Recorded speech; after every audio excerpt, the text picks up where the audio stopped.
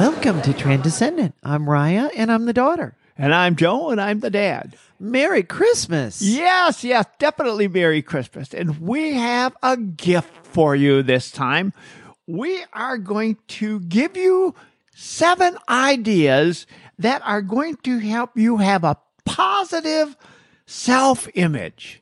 These are actionable things that you can do. Each one of these is a thing that you can implement right away as we're looking at how are we going to change our actions for this coming year. These are things that you can take and habits that you can put into place. You know what I like about this? Everybody out there can think of us as Santa Claus or maybe the Hanukkah fairy, whatever. Whoever brings your gift, that's us.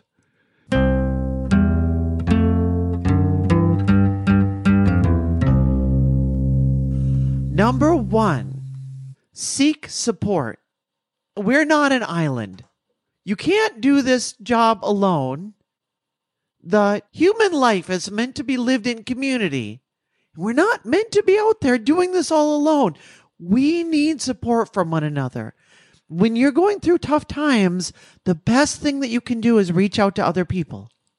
That's right. So this is your first gift. It's going to help you improve your self-image. Maybe you think your self-image is okay now. Maybe you think it needs a lot of improvement. Either way, talk to friends. Talk to family. I talk to a professional. Seek support. You may have it all together. Maybe. But probably not. There might be some spots in there that you know need some strengthening. You may not have it together at all. There may be a lot of spots that need strengthening. Seeking support is critical, no matter where you are and no matter what you're doing. But I also want to caution you, a lot of times you can seek support and not get the information that would be helpful to you. I can give you a great example of that.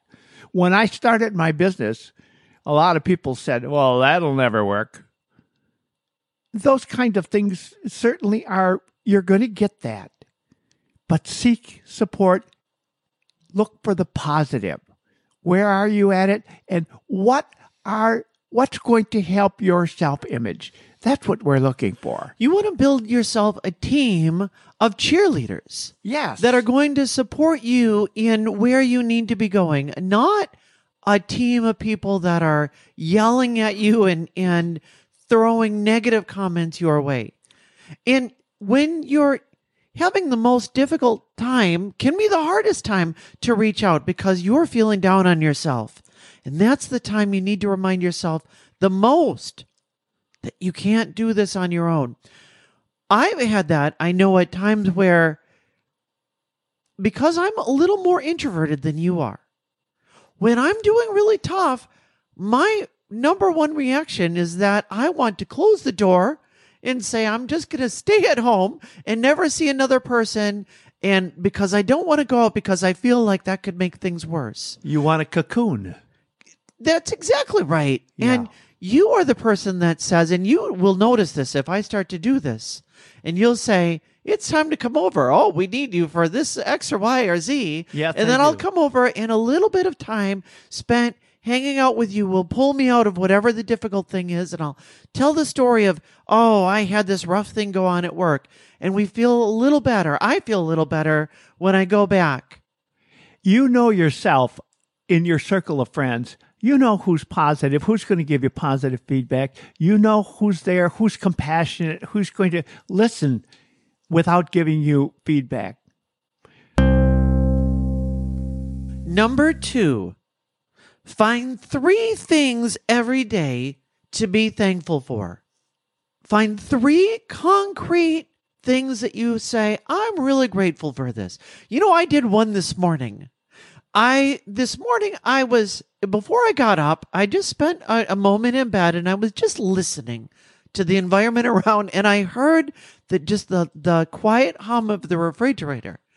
And I thought to myself, you know, it hasn't been that long in the history of humanity that we've had refrigerators. And I had a moment where I just thought, you know, I'm just really grateful. I always take it for granted that I have a refrigerator, but I'm just really grateful that we have refrigerators. Well, I agree with you. I think refrigerators are cool. They sure are. And as far as the hum goes, I usually like to pick up the high harmony. There's all kinds of things we can be grateful for. Particularly, we want to find the relationships that are important, or we want to find the things that you don't think about very often. And the more that you key in on those, I sometimes will imagine, what if you were in a movie like, I sometimes think at Christmas time, Die Hard is a movie. That's probably past your time. You didn't really ever watch Die Hard. Correct. But Die Hard, in that movie, the main character, Bruce Willis, is all of a sudden finds himself trapped in this building with terrorists. And he thinks, boy, I just wish that I could be back to normal life. We are right now in normal life. There's all kinds of bad things that could have happened and didn't.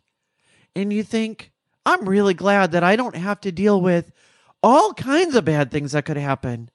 When you take a moment and reflect on that, I'm so grateful that I still have the use of my legs, full use of my legs. I don't have to navigate a wheelchair every single day. I stop and take a moment, and I'm grateful for that. You talk about looking at what's bad in your life. 90% of what we worry about doesn't come true. So if you worry about something and it doesn't come true, you suffer for no reason at all. If you worry and it does come true, you suffer twice. So what's the point? So continue to focus on the positive. When you go out downtown somewhere, you see all of the stores have signs up, and you turn on the TV and there's commercials of things reminding you all the time of what you don't have. But no one makes a commercial for what you do have. Be that commercial for yourself. We experienced that about a month ago at Thanksgiving when we said, what are we thankful for? We should be doing that every day. There is something to think about that's positive in your life. No matter what situation you're in, there is a positive. Number 3, be on your own team. When you're on your own team, you are going to take feedback much differently, and you're going to accept compliments much differently than when you're being self-critical all the time. Now, there's a place for that when we're trying to improve, that you want to look at the negative things that you're doing. But you need to be able to turn that off and decide, once you're done with that, you move on, and in the rest of your life, be on your own team. Don't be so negative and down on yourself all the time about what you're not doing right. If you were on somebody else's team, you would be looking at all the positive things, all the accomplishments that they've had. And yet so often we don't do that for ourselves.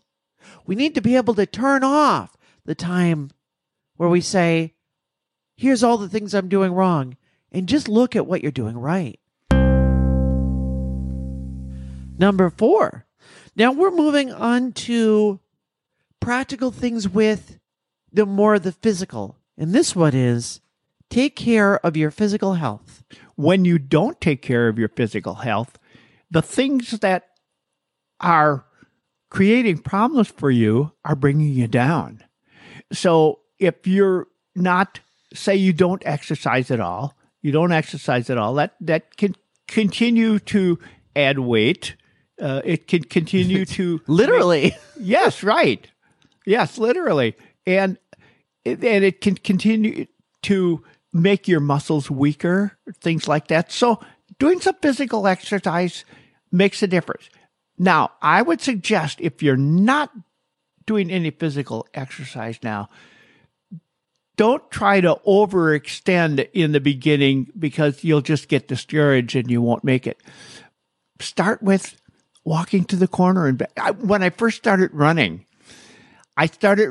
we lived in the middle of the block, and I went out that first time. I had running shoes. Can you imagine? I was all set, ready to go. And I went from our driveway to the end of the block. And I did that for probably 4 or 5 times before I finally made it around the corner to the next street. Eventually, I kept doing that until I could run around the entire block. And then eventually, I could run a quarter mile, then a half mile, a little at a time. I'm not suggesting you go out running, but I'm suggesting whatever you do, start small and don't push yourself to the point of discouragement and despair. Just work with it, stay with it. And there's a lot of other things you can do about your physical health as well. Don't ignore things if you think this is something that could be serious. I need to go to the doctor. I don't need to do that. Yes, you do. If you catch it early, sometimes it really makes a difference. I work for an insurance company where we will reward people that are on our insurance for going to their annual physical. No, we're an insurance company. We don't like to pay money. That's the whole point of a business, is you don't want to pay unnecessary money. Why would an insurance company pay people money to go to their annual physical? It's because when you look at the numbers, you find out that it is much more affordable to give people a reward like a gift card or some other reward in order to do the things that are going to catch those early than it is to not go to the doctor and then discover 6 months or a year later that you've got a problem that could have been easily treated, and now it's hundreds of thousands of dollars or even millions of dollars. Go to the doctor when you need to. Get that physical. Do that exercise. Do the things you need to do to take care of your physical self. Number 5. Let's talk about also taking care of your mental health. We're talking about maybe meditation, mindfulness. Now, I started doing this recently. I discovered, I just came off of a very difficult season in sales where I'm doing all of my sales right now, and I had to work very long days. It's like tax season for a tax preparer. I had to work very long days, and it really got to me at one point. And I said, I need to do something more than what I'm doing right now. So I found somebody locally that can help me implement some mindfulness techniques. And we met together. We just did a little Zoom meeting, and she gave me a few techniques that I can do. And one that really surprised me, and I was surprised how much this got me through those last few weeks of sales when things were difficult. And she said, she called it the 5-4-3-2-1 method. Take a moment, and this only takes you, it's about 30 seconds to do. Stop right where you are and look at 5 things. Point out 5 things to yourself. Okay, I can see the table in front of me. I can see this piece of paper. I can see the microphone. I can see the pen. I can see you. What am I at? 1, 2, 3, 4, 5. 5 things, and just so that grounds yourself in where you are right now. 5 things. And then 4 things that you can feel. Right now I can feel this sweater that I'm wearing. I'm touching the table. I can feel the table. I can feel the chair under me, and I can feel my socks right now and how my socks feel. That's one more thing that grounds me in this space. And then 3 things that you can hear. And then 2 things that you can smell. And then 1 thing that you can taste. Maybe, that we don't normally think about. What am I tasting right now? But you do those 5 things, and it grounds you in your senses, and it brings you back out of your mental space where you've been floating this way and drifting that way, and all of the things that get you down, and all of a sudden you remember, I'm here in this physical, concrete space, and it just grounds you. Well, it's nice to know that you can feel your socks because you're stocking up. Another thing you can do with mindfulness or meditation is just stop and take some deep breaths. You just stop and you breathe in 1, 2, 3, 4, and then you hold it for 4 seconds. And then you breathe out for 6 seconds. This is the one that I typically do. Others will do different ways. If you do that, I once was asking someone, a professional, how many times do you have to do that? 10 deep breaths, or, do that for a minute or 2 minutes? And she said, just one time. If you even do that one single time, it sends a message to your brain that, hey, I'm safe. Everything is okay, and I can settle down. I don't need to be in this state of worry and anxiety. Of course, if you do more times, it's just going to give your brain even more. But if you're feeling anxious, just take one moment, do a deep breath, and it's going to do a little reset. Other things could be things like meditation. Prayer is a form of meditation. And sometimes people, I see this on television a lot, where a person has died, and then in the television show, they'll have that person appear and speak to you, and you speak back to them. And that's another type of really connecting with somebody from the past, somebody you expect, somebody you listen to, somebody you admire. Again, that's another form of meditation. I've heard it said that when people die, they die twice. They die and their physical self is gone. And they die again when the last person alive thinks about them. And that's when they're dead a second time. So they're still there for you. They're still in your mind. They're still around. Another form of meditation. I sometimes will journal as a form of meditation, and I go through cycles where I'll do more of this or less of this. And one particularly good way of journaling that I found is that I will write a letter. Sometimes I've done this as a letter to God, or I've done this as a letter to a theoretical mentor, or a letter to someone else, and then I will write back a response from whoever I'm writing to of what I think they would say to me. And oftentimes I will find wisdom in there in what I'm writing back that I wouldn't have thought of on my own.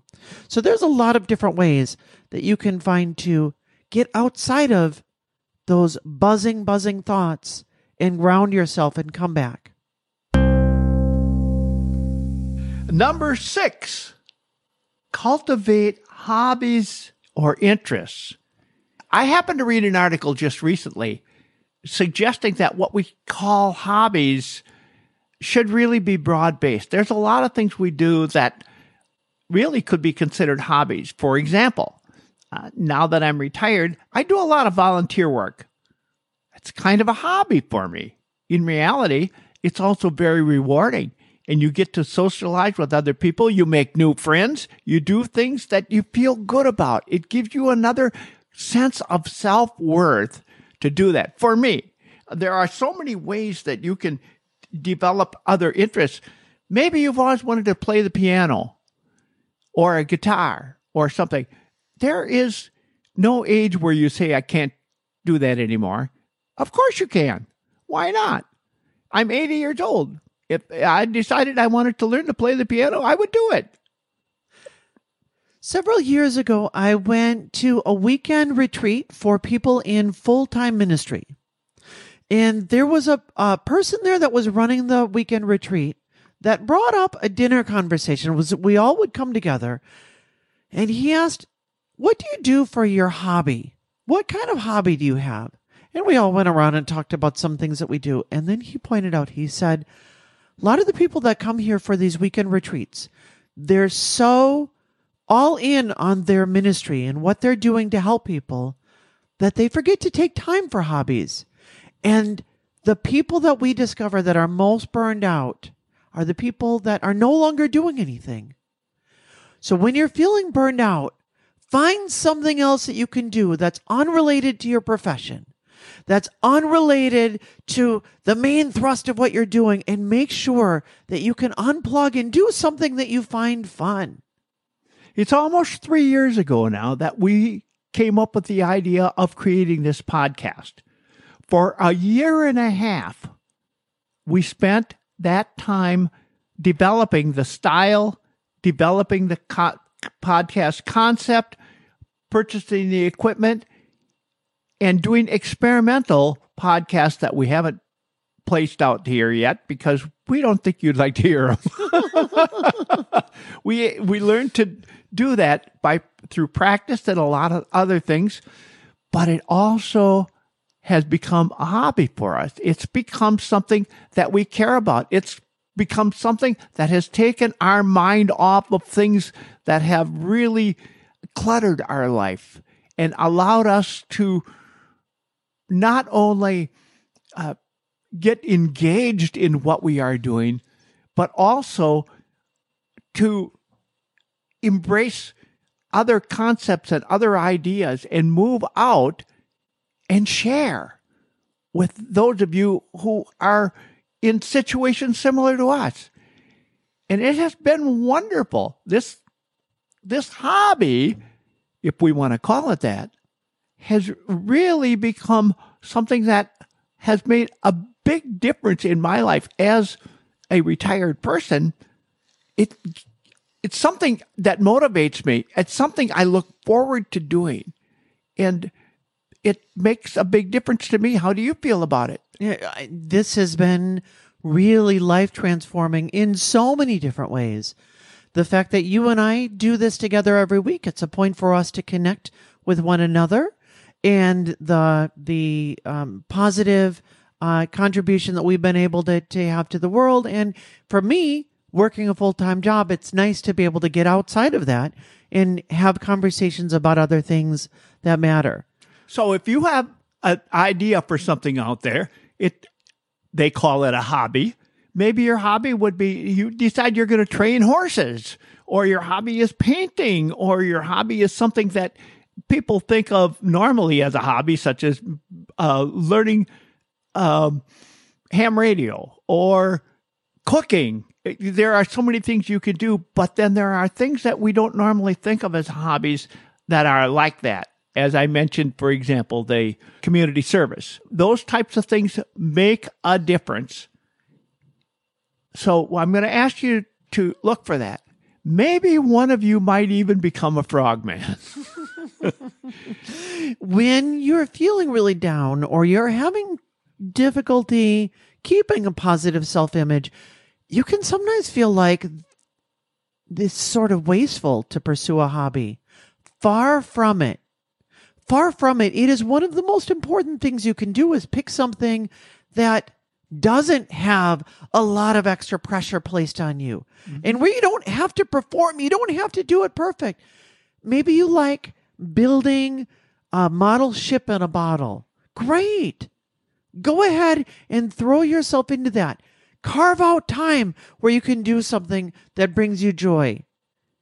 But decide what that is and make sure that you have time that you can do it. Or maybe you don't decide what that is. Maybe it just comes upon you by itself. You discover something and think, I really like that. I want to do more of that. Number 7, say no. Yes, of course. There's a lot of times where, especially if you're the kind of person that you don't want to let somebody down, you say yes to everything. And there's a time where that can be okay, but then all of a sudden you find that you have said yes to too many things and they're not bringing life to you. They're not making you feel better. You're feeling obligated for things that bring no joy to you. There's a time where you just need to say no. Maybe there's a time at work where they say, we really need you right now. And you say, you know what, as a part of the team, I'm going to give a little more here right now. But then it crosses the line where you're giving a little more to work, but you're taking a little more away from your life. And you have to say, no, I don't think that this is what I value in my life right now. And I need to step back from this and set a healthier boundary. I'm going to say no right now. I'm not going to work those 80 hours of overtime that you want me to do right now. I'm going to set healthy boundaries and spend the part of my life doing things that makes me enjoy what I do and who I am. That makes sense to me. Now, are we making more sense to you? Listen to our podcast because we got some other really cool stuff coming up. If you like what you hear, we'd like to ask you to share this with one other person. We will see you next week. It will be New Year's Day. And we're going to be here. We'll see you Monday.